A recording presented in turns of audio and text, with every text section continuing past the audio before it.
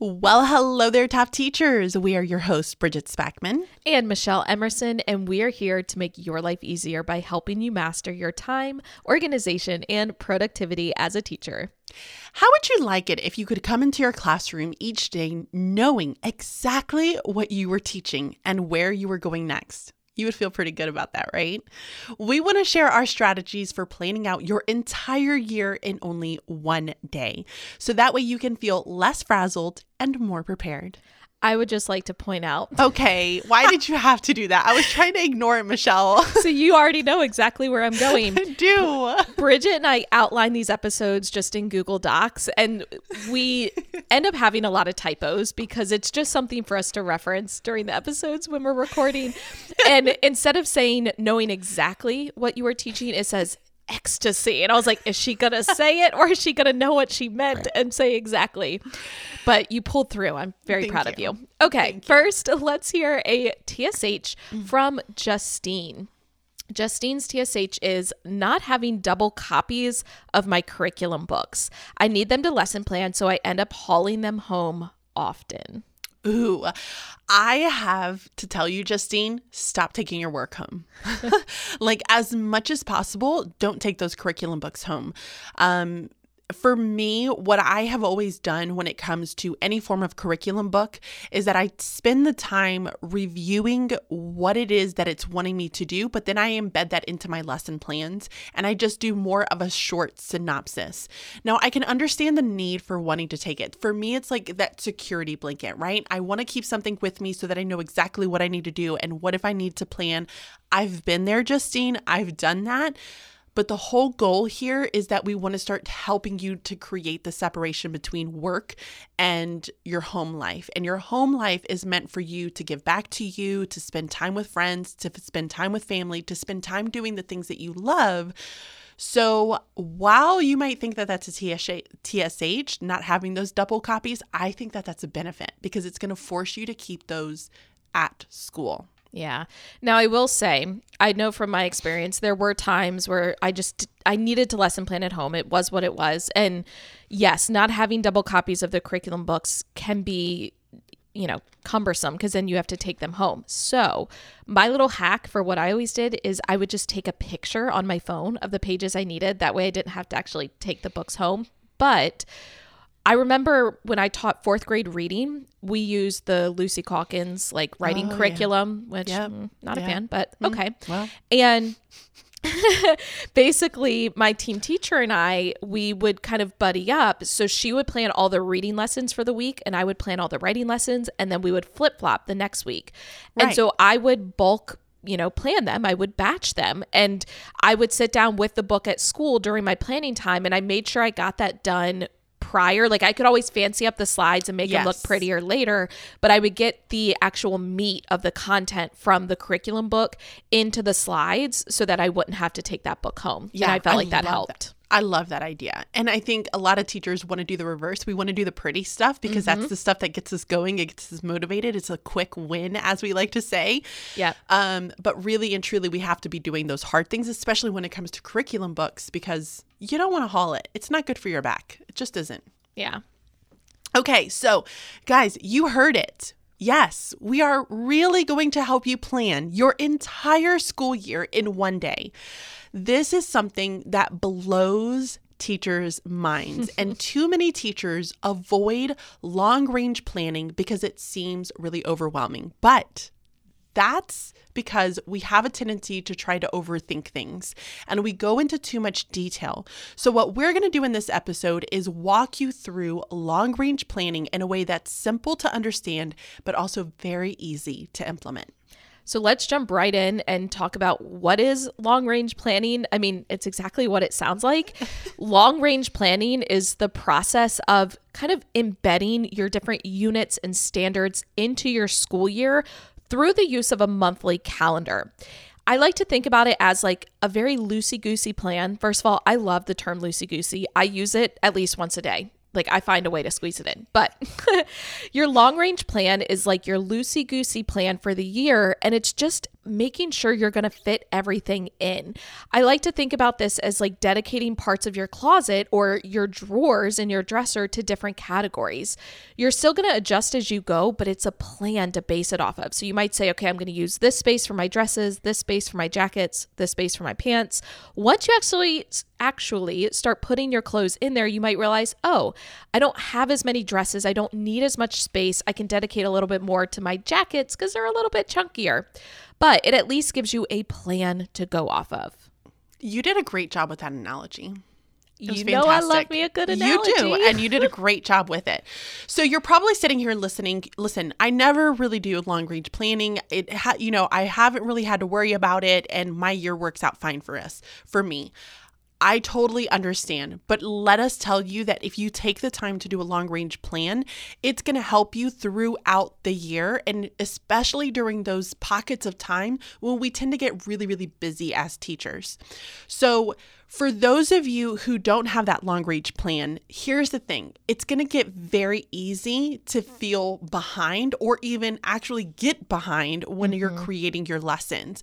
How many of us have had that feeling when, it's all of a sudden it's May and you still have half the standards left to teach because you've moved too slowly throughout the year, or you spent too much time doing some more of these fun activities for simple celebration days. Yep.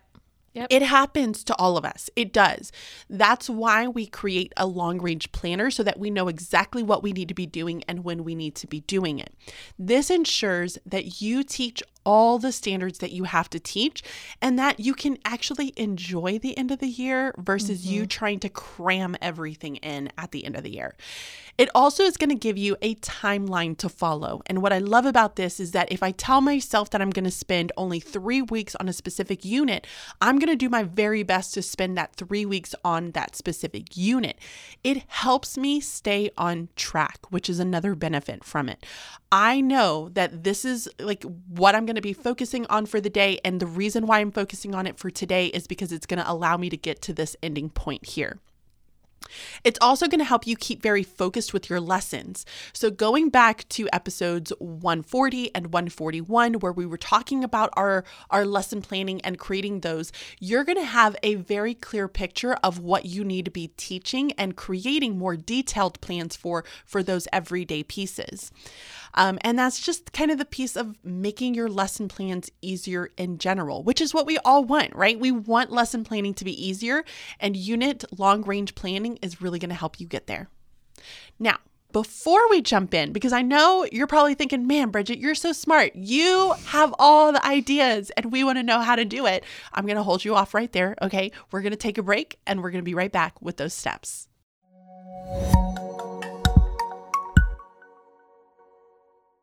We are popping in real quick to let you know about a new product line available in our store at teachingonthedouble.com/store. That's right. We now have inserts for your digital planner.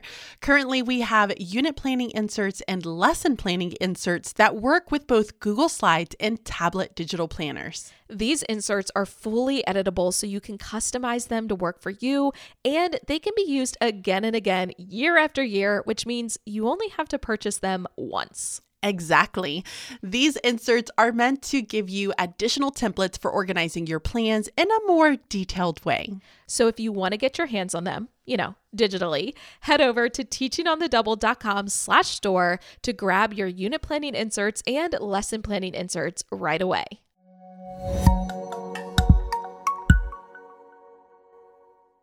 We are back and we are ready to jump into the how for long range planning. The great thing is not only are we going to give you steps because we love us a good list of steps, but all you need is your typical planner for this. So obviously we recommend using our digital planner, but you basically just need your average lesson planner where you have your calendars because you're really going to be utilizing those calendars in order to long range plan. So let's jump into it with step number 1. Start with your calendar dates. Now, this includes several different things. This includes your school calendar. We want you to take your school calendar, which you usually get a year in advance. I feel like the school calendars are decided on well in advance. We want you to sit down, plug it into your planner from start to finish the entire school year.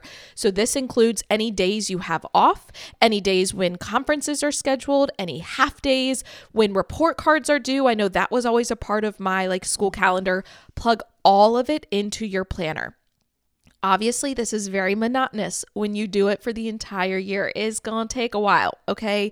It's fine. Put on a show or some music or a podcast. Hello, Teaching to the Top. We're here for you. Put it on in the background. And that way you can really enjoy that time and you get it all done in one big batch instead of trying to do it from month to month. The next step is to add in your holiday celebrations, field trips, and fundraisers. Now, these might be things that you have a little bit more control over, meaning you can actually dictate what days that you end up doing it. So let's say Halloween falls on a Sunday, which actually I think it falls on a Monday this year, but let's say it falls on a Sunday. Are you going to celebrate on Friday or are you going to celebrate on Monday? Are you going to even celebrate at all? You might have flexibility with that. You might also not know exactly what day you're going to be doing some of these things yet, but you can take an educated guess. So here's what I like to say is with fundraisers, you don't necessarily know when you're going to have your big kickoff for your fundraisers at your school. However, you know that the time frame might be at the end of September or the beginning of October. We'll just kind of pencil that in. The great thing about digital planning is that you can easily move these things around once you can have a more finalized date. Now, if you're a new teacher, this is a great opportunity to sit down with your team and ask questions.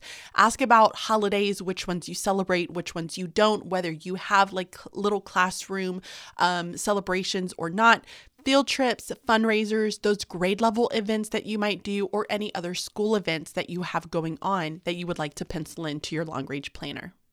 So then step number 3, and this is going to be the last step of kind of getting yourself set up to do your long range planning, you're going to enter in assessments dedicated by your school or district.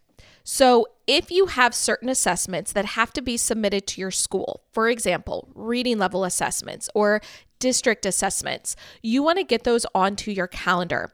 They might be a specific date, like you have to administer this on September 15th, or a window of time. So for example, you have to have this done by the end of September. If it is a window of time, we are going to caution you, do not wait until the very end of that window in order to administer the assessment. Guarantee you, students will be absent and you're going to be chasing them down for the next week trying to get this assessment done. And you might need time to enter in data or other elements that go with the assessment. So try to kind of plan ahead and get that, within the window earlier on. If you are new and you're not sure what assessments there are, just ask your team teachers. Again, this is a great opportunity to ask questions, get those answers, but you want to get as many of those assessments onto your calendar from the get-go as you can. And then step number 4 is going to be the big bulk of your time. This is going to be where you begin with the end in mind. Okay, we always look at the end and where we want to be able to end up and where we want our students to be before they leave us and move on to the next grade level. So now this is going to really depend on adding in either units or standards. And this is going to also depend on your school too. So you might want to have a discussion with whether you focus on units based or you just going to have kind of those standards pieces. I have always focused on units. That's just kind of how I've created my long range planners because it just works for my brain. So decide this ahead of time, whether you want to focus on the standard piece or just the units, because this is where you're going to start placing those into your long range planner. Now, if you're using those units, make sure that you have the standards listed for each unit so that you don't miss anything. So some really good examples of units for math are going to be the division unit, multiplication unit, a geometry unit, and etc. For ELA, some examples of units might be a character unit, a research unit, an argumentative unit, and so on. And the social science, I like to think of science and social studies is your life science unit or your I always struggle with that word. That is such a hard word to say. Colonization. It came out wrong. But that unit, y'all know what I'm talking about. Now, keep this in mind. Some units or standards are going to take longer than others. You need to think about how long you're going to need for each of your units or standards and put a start and stop on it in your calendar. So for example, if I have a character unit, I know I'm going to need 4 full weeks for that character unit. I know that when I'm planning my things out in my planner, I'm going to start at the very end and I'm going to say, all right, I'm going to end the year with a book club. And so what is the last day that I want to be teaching book clubs? And I'm going to put that in and I'm going to go backwards because I need to have 3 weeks for book clubs. I'm going to plan it out 3 weeks. And then after that 3 weeks, I know the next unit before that is going to be my opinion and argumentative. And I'm going to need 4 weeks for that. And then I'm going to map it out 4 weeks going all the way backwards until I get to the very beginning of the year. The reason that I like to do this because it gives me a really good estimate for how much time I can take at the beginning of the year to really develop some of those routines and procedures and all of those other components. Now, if I don't have, a month to be able to do that, I only have like 2.5 weeks. I'm going to take that 2.5 weeks. I'm going to cherish it, but I know that I have to get into the curriculum at some point. I can't take a month or 2 months to build expectations and still be able to meet everything that I need to meet by the end of that year. So count your days and your weeks. Plan backwards. This is going to give you an idea of when and where you need to start that content. And then finally, step 5 is to add in buffer dates. Now, this kind of goes with step 4.